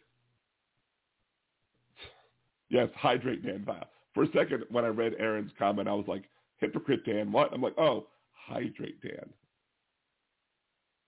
Yes, I need to hydrate, which probably means I'm probably going to end the show somewhat soon, but I'll continue talking a little longer. Let's see. Yeah, Jeff Curry, what does the Constitution say about cell phones? Well, according to the argument made by Justice Alito, there's no right to a cell phone in the Constitution. Therefore, it should be left up to the states as to whether or not you should be able to use a cell phone. But of course, the Ninth Amendment, it's on the screen. I'll just leave the Ninth Amendment on the screen so I don't have to repeat the whole thing. I'll just say Ninth Amendment, Ninth Amendment. Just like when Roger Stone was being interrogated or interviewed by the committee, and he just saying Fifth, instead of saying I plead the Fifth, I plead the Fifth, he just kept on saying Fifth, Fifth, Fifth, Fifth. Reminded me of a Dave Chappelle skit. Well, 1, 2, 3, 4, fifth. Let's see. Let me scroll back a second because I think I missed maybe perhaps some the Cosmic Rose. Hal has not been wrong in the 2.5 years I've tracked and followed him. I mean, I haven't tracked and followed him that long politically, at least, but he's been pretty spot on almost everything that I've heard. I may have some minor disagreements with some of the things he says, but like I made a joke earlier while he was doing his show in the chat where I was like, if whatchamacallit is socialism, and so is having a military. And yeah, dictatorships have militaries. Thank you, Aaron, again for buying me a cider. Love you for doing that. But yes, if a dictatorship has the military, that's not socialism. That's just part of having a dictatorship. But if you're in a democratic republic like we are, and you're collecting taxes and everyone's paying in, or most people are paying in with taxes, and then it supports the common good, that's socialism. Having a police department is socialism. Having a fire department is socialism. But they'll say back to blue because they don't want to. But they don't want to say, that police department is socialism. It's absolutely socialism. Let's see. What else did I miss in the chat? I think I missed something. That is, why do y'all want to change all the rulings that doesn't suit your agenda? I mean, I don't understand what you're saying there, Zeddy. You're saying that I don't want to change the rulings. I want to keep stare decisis on a lot of things. Now, I mean, the Lilly Ledbetter versus Goodyear Tire, that was a terrible ruling. But that was overturned simply by Congress making a new law, because that was an example of not deeming something unconstitutional. That was an example of Alito claiming to be a textualist when it comes to the laws. I'm sure Alito has, violated the textualism thing before as well. But Roe v. Wade was established precedent. Roe v. Wade, some had even said was super precedent because of Casey, but it all came crumbling down because people couldn't be bothered to vote to make sure that Alito would have been replaced with somebody or Scalia, would have been replaced with somebody who would be at least moderate and supportive of abortion rights than, Gorsuch. Let's see. Philstone, what I meant, Hal does a lot of fact-checking, putting on falsehoods, which is not inherently funny. I mean, I would say that Hal does it in a funny way.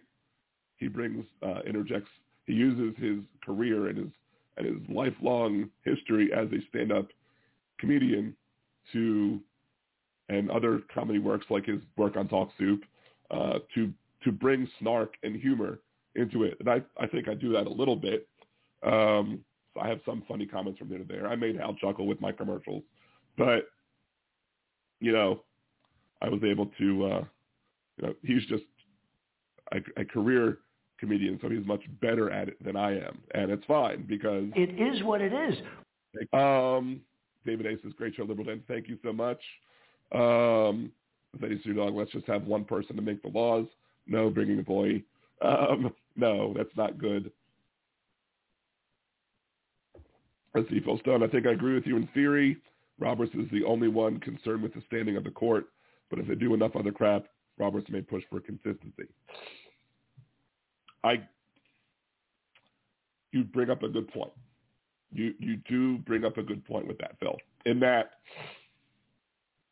where does Roberts go now with, look, I'm willing to not concede the argument, but concede that's a reasonable point, that if Roberts supports stare decisis and you have, Griswold, which is based on X, and that's stare decisis, but you now have Dobbs v. Jackson, which is based on X is bad, then how does Roberts then uphold stare decisis if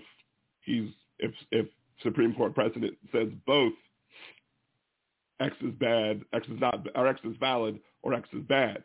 It's like Schrodinger's ruling, maybe. So you may have a point there. Maybe Roberts, but I'm thinking I would lean like 67% that he'll probably support Griswold if Griswold comes up first, or whenever Griswold comes up. He'll probably support keeping Griswold, which won't matter because they'll still be 5-4. They'll still overturn it because you have those 5. Let's see. Justice Jackson coming on board. Will she make a difference? No, because she doesn't change the ideological structure of the court. It's 6-3. It's still going to be 6-3. 6-3 on new items, conservative to liberal. It's 5-4 on most issues where they're relitigating Supreme Court precedent. Let's see. Oh, I think I just missed a bunch. Trump trolls in the Supreme Court. Yeah, pretty much. Corporations are not mentioned either. Yeah, corporations are terrible. There's a lot of things in our, the idea that you can get away with doing a horrible thing simply by having a piece of paper that says, oh, I'm a corporation. Like, one of the examples of that I've used recently is simply the idea of, and I brought this up last week, I think, or at some point, maybe I brought it up on Friday, is the idea that if I steal $100, or let's say 1,000, doesn't matter. If I steal $1,000 from my employer, I'll go to jail. If I take $1,000 out of the cash register, out of the safe, whatever. I do check fraud, whatever I do. However I take money away from my employer, I'll get fired and I'll go to jail. But if an employer, especially a corporate employer, pays you $1,000 less than what you were supposed to be paid, guess what? You have to sue them. You have to sue them to get that back. And nobody's going to jail for trying to steal $1,000 out of your paycheck. So, because the corporation can't go to jail. Corporation might get fined if they're found to have been egregiously wrong. Corporation might be able to, if you get a class action suit going, might have to either make a settlement out of court or might even have to be fully responsible and be forced to pay everything, less the legal fees, to the people who they ripped off. But still no one's going to go to jail because you can't put a corporation in jail. And then all that person has to do is make a new company doing the same thing the previous company did. Unless for some reason you're able to have a judge that did like with, I think they do this in New York more often. I don't know, maybe they don't do it other places too. I don't know.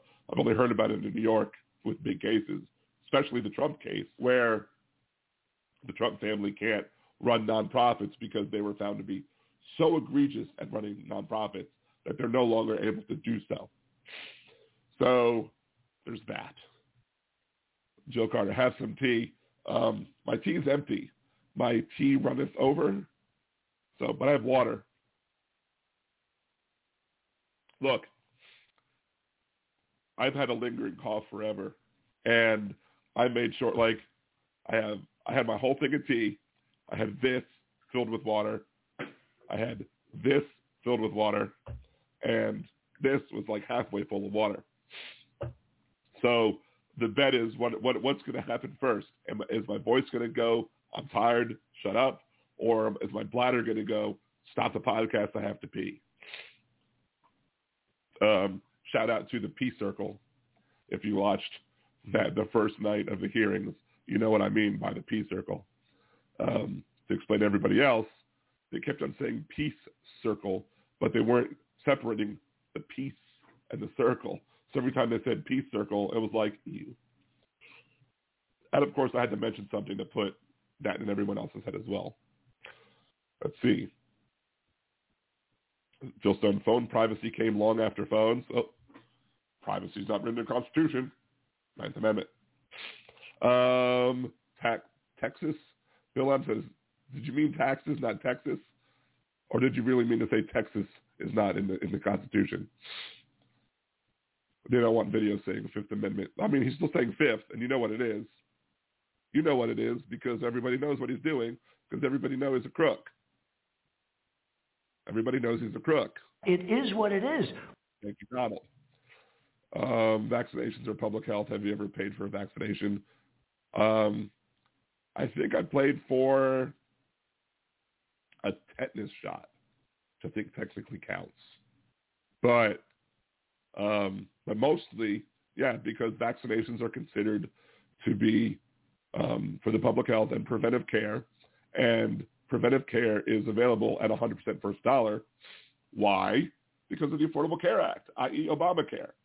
One of the good things about the Affordable Care Act was it basically said that regardless of what your deductible is, regardless of what your copay is, preventive care needs to be free. Not 100% covered at 100% first dollar, because it's not free because you're paying for it. You're paying for your insurance. Unless you have Medicare or Medicaid, then, well, if you have Medicare, you've paid for it. If you have Medicaid, then, okay, fine. The taxpayers at that point are paying for it. But still, being able to cover things at 100% first dollar is basically makes it so that people are more likely to get preventive care and less likely to resort to use the emergency room. And that was an argument I was making in 2004 when I ran for Congress. So, Jeff Curry, John, is Hal really amazing? I was at a show. I was watching one of his shows and he was talking about his being a Mason. So, yeah, I've seen him talk about that. Let's see. This chat likes to scroll too much. Let's see. I was explaining why Hal's allowed Salmon to be funny while so much of what he does is fact-check. Okay. Oh, that's like 10 minutes ago. That was so 10 minutes ago from when I responded to him. Let's just fast forward here. I certainly try to support local and small businesses, but there are some large corporations that try to be good corporate citizens. Yes, there are some corporations that try to be good corporate citizens. Shout out to all of the corporations that, after Dobbs v. Jackson said, we will pay for you to travel to go get your health care that you need, including going to get abortions. So shout out, hopefully they'll follow through with it. Shouts out to them for doing it. Maybe having all of those corporations coming out ahead of time preventatively, maybe it'll try and stop the states from trying to prevent travel out of state to go get an abortion. Now, as we read on Friday, Kavanaugh says that he wouldn't agree if a state tried to stop travel from one state to another because of the Commerce Clause. I'm not holding my breath. I think Kavanaugh will go against that. And if he does have the opportunity to go against that, he is guaranteed to be Hypocrite of the Week. Some of the Enron guys went to jail. The corporations break down individual responsibility. Yep. In order for you to go to jail for that, you have to egregiously commit crimes. Let's see. Nice one, Dan. So 10 minutes ago. Yeah. I'm just trying to catch up with the scroll. Some corps trying to be good. Some trying to be good. Some trying to be good to be able to get the best employees. Yeah, I mean, that's also true. But obviously, you know, if you get the best employees, you're going to have the best product. You're going to have the best goods, services, and whatever. The company that I work for full-time is as a software developer. We were having a meeting with one of the vendors, the third-party vendor for one of the products. And basically, if you look that other company up online, you'll see that the reason that they do so well is not just because they have a good product, but they give good customer service on top of that. So, but thank you, Jolie. Yes, become a Liberal Dan Radio patron, patreon.com/LiberalDan or join/LiberalDan, or you can just go to patreon.liberaldan.com. Either way will get you there. You can buy me a cider, liberaldan.com, click the Buy Me a Cider button. And again, the best thing you can do if you haven't subscribed to the channel yet, subscribe to the channel, like some videos, share some videos with your friends, and say, hey, one of the videos that I should probably try and bring it up if you wanted to share it. Let me see if I can find it. I'll put the link to this one in the chat. It was what I was talking about with Hal before I even knew Hal, which is the idea that we need to support our farm teams. We need to support the minor leagues of progressive talk radio to make sure that we are fighting the conservatives at every level, to make sure that we are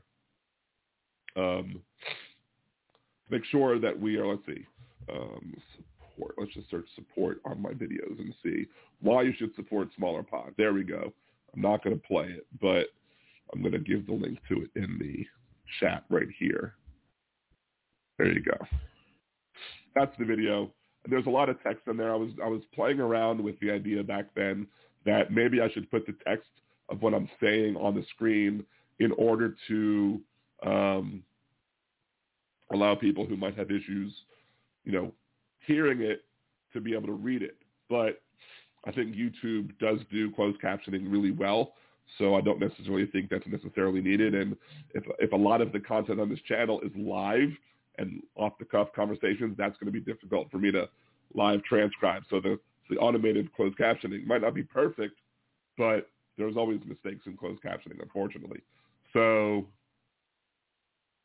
yeah, if you go to that one, listen to that one. You know, I'll make some points there. I do say to support, you know, other shows other than myself. You know, I want you to go to support my show. Clearly, I want you to subscribe to my channel. You know, support the Patreon. Buy me ciders. That'd be great. The Cosmic Rose, I'm the one that tweeted you out about 25 minutes before the show. I appreciate it. Thank you so much. I think Aaron did that too. But again, that's another thing you can do. Follow me on Twitter. Retweet. Help spread the word that way too. And one thing about Twitter, like if you want to support, but I think liking does show up in your Twitter feed sometimes, but retweeting and liking, I think it makes it more likely that other people will see what you're saying. So either respond to something, quote tweet something, or and do a like, and that'll help, I guess, with the metrics as well. So I have links in that video description, though, why you should support smaller podcasts.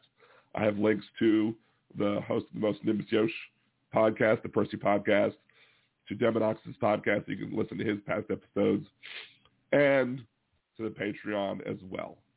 So to Jolie, Dan, my husband is deaf. The YouTube closed captions have gotten much better. I'm very happy to hear that. Zeddy's conservative policy. Why do you want to fight conservatives? What policy are you saying about that, Zeddy? Aaron, I proofread closed captions for my last job. Nice. Jeff Curry, when does this show happen? When does what show happen? Like this particular podcast? It's typically Wednesdays, 8 p.m. Central, here on YouTube. I occasionally do other shows, like last Friday when the ruling came out. A lot of the times when big rulings come out, or if there's something going on, I'll also do a podcast or at least a live response here on YouTube. You just got to subscribe to the channel, get notifications. Click the notification bell. Follow me on Twitter. I'll usually post on Twitter and Facebook as well if you have either of those. But subscribing here is the best way to find out. Really possible you're off to a good start. Thank you so much. I appreciate it. Thank you for doing the show. When not feeling well, take care of yourself. Yeah, I think it's 10 o'clock. I don't think I'm going to be able to pull out a 3-hour show. 10 o'clock my time. I'm definitely not going to be doing a 3-hour show. Here's the thing. We have 54 concurrent viewers. My trying to tough it out is basically because I have 54 concurrent viewers. So it makes me want to struggle on through. But I only have so much water in my cups. So if anybody, let me play that commercial again, because I'm very proud of the second Chopper City commercial. So let's go ahead and play that one again while I take a bigger drink. Wee doggy, Liberal Day in Chopper City is back, and we had such a large surplus of choppers after 2 years of sturgis during COVID, it was dragging our prices down to insane levels. So we took a cue from Big Oil. We scrapped and melted down half of them to artificially reduce supply, increasing our bottom line. And in light of Dobbs v. Jackson, we're turning them into wire hangers. So with every chopper you buy, you get a 12-pack of hangers absolutely free. Share them with your friends, especially in the red states. Liberal Day in Chopper City is a fictional establishment. Do not use wire hangers for health care. So, for some reason, in both commercials, I use 12-pack. So I guess that's going to have to be a running theme where whenever I do a show on whenever I do a fake commercial on that week or that month or whenever I do it, I'm going to have to include a 12-pack of something. So I hope I don't forget that. A 12-pack of something. So, yeah, I agree with you, Hide in the Shadows. I think there does come a point where I do have to tap out, and I think that's going to be soon. So again, thank you everybody for tuning in. I appreciate all those that came early. I appreciate all of those that stay late. I hope you like what you see. I hope you continue to be supporting Hal as well as myself. And again, we just got to expand the farm team. We have to fight conservatives because again, Hal's right. Hal says that for like 6 election cycles, we need to get out there and show up every time. And I try not to fight with the extremists on the left. I try to work to say we need to work together. And they make it so hard. Jolie's like hot tea with honey. That's what this was. This was full of hot tea with honey. I'll have to go get another one of this. But yeah, we have to fight the good fight. We have to fight them at every point. We have to make sure that their messaging is counteracted every single time. But that's why I call it a conservative talk radio show a bunch, because I want to make my point and I want people to hear the point and I want to try and change people's mind. Do I think I will? I don't know. Maybe. But if I don't try, then I'm not gonna, because was it Wayne Gretzky said, you miss 100% of the shots that you don't make. So, Kimchi, great. So thank you very much for stopping by. Kimchi is usually a regular here. Appreciate you. Appreciate everybody. Jeff, Hal dropped an F-bomb or something from time to time. It's not verboten to curse. I try not to be too blue, at least on this show. So again, I think I am going to call it a night, especially because all of y'all are encouraging me to call it a night. So yeah, I'm going to take y'all's advice, cut out before I completely lose my voice. Probably won't even go stream on Twitch after this. It's another thing. I do gaming and nerdy stuff too. NerdyDan.com, because I'm creative like that. I have LiberalDan.com and NerdyDan.com, and I'm on NerdyDan, DOTCOM, everywhere, like on Twitch, on Facebook, on Twitter, on YouTube as well. So that's another way you can support me, is by going to that. I'm thinking of merging the two a little bit. I'm thinking of kind of bringing in the Nerdy Dan into the Liberal Dan umbrella, and maybe when I'm playing games, talking politics as well, maybe that will be my niche, like a progressive gamer who talks about the important issues whilst blowing people up on video games. So, again, Yeah, on nerdydan.com, there's a link that says, find me online, and all the links where you can find me online is on there. I think Hal's almost convinced me to drop my TikTok stuff because he basically, of the links that he shared, and it's malware. I'm pretty much about ready to dump that too. So, because again, I don't want to be supporting malware. So I may very well drop those soon because I don't want, to be supporting the taking of bad information and encouraging other people to do the same. So I may very well drop it, but because, it is what it is. Thank you. Anyway. So let's find so again, this is the end of this week's episode of Liberal Dan Radio. Talk from the left, that's right. I will be back next Wednesday, 8 p.m. Central, here on youtube.com/liberaldanradio or youtube.liberaldan.com. Make sure to subscribe and get notifications here because I could go live randomly. I might even announce that I'm going to go live on Twitter or on Facebook, so follow me in those places as well. Till next week, this is Dan Simmons with Liberal Dan Radio. Off to the left, that's right.